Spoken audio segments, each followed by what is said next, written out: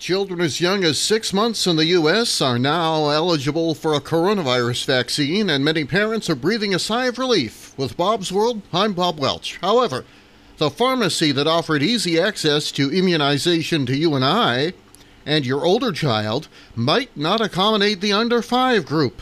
More in a minute. It's not necessarily a surprise that where we got our COVID shots might not be carrying the shot for your younger child. After all, many pharmacies do not normally give shots to very young children, but parents should know that age requirements may vary among the various chains. Under the Federal Public Readiness and Emergency Preparedness Act, the PrEP Act for short, pharmacists can give COVID vaccines to all children ages 3 and up during the public health emergency. This effectively gets around the patchwork of widely varying state-level laws around vaccination against diseases, some of which limit pharmacists to administering vaccines to adults, and others that set minimum ages that range from 3 all the way up to 17. While the majority of big pharmacy chains from coast to coast are giving COVID vaccines starting at age 3, some are not. Publix in the South and Kroger in the Midwest, for example, are offering shots starting at age 5. CVS is offering COVID shots to children as young as 18 months at stores that house its Minute Clinic locations, but they set the age minimum at 5 for their other stores. The New York Times is trying to clear up why some pharmacies set their age limits where they do. Erin Rolfs is a spokeswoman for Kroger. She declined to comment on reasons its pharmacies had set 5 as the lower age limit to the New York Times.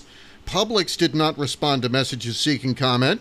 CVS spokeswoman Amy Thibault tells the Times only that the chain was using pharmacists, pharmacy interns, and pharmacy technicians to administer shots to children 5 and up. Michael Rotholtz leads immunization advocacy at the American Pharmacists Association. He tells the New York Times all pharmacists are trained to administer vaccines to those ages 3 and up, but may prefer to go through additional training before working with children younger than that. Even if your pharmacy of choice is not offering shots to your eligible child, the pharmacist there can point you in the right direction. Asked about many pharmacies' policies to vaccinate children 3 and older, Dr. Rochelle Walensky, the director for the Centers for Disease Control and Prevention, tells the Times much of this may be related to the PrEP Act, but also ability of pharmacies to handle younger kids. She also pointed to what she describes as the willingness of parents to potentially want to take their younger kids to where they routinely get vaccinated, whether it's their local community health center or their local pediatrician. Some parents have already encountered roadblocks, though. Kelly Jensen's from Woodstock, Illinois. She says she placed at least 10 phone calls early last week to locate a vaccine for her 14-month-old daughter.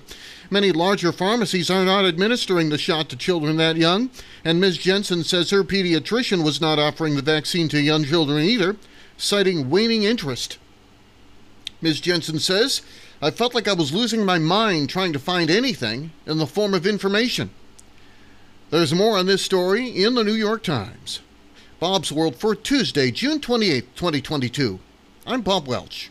Make it a great day.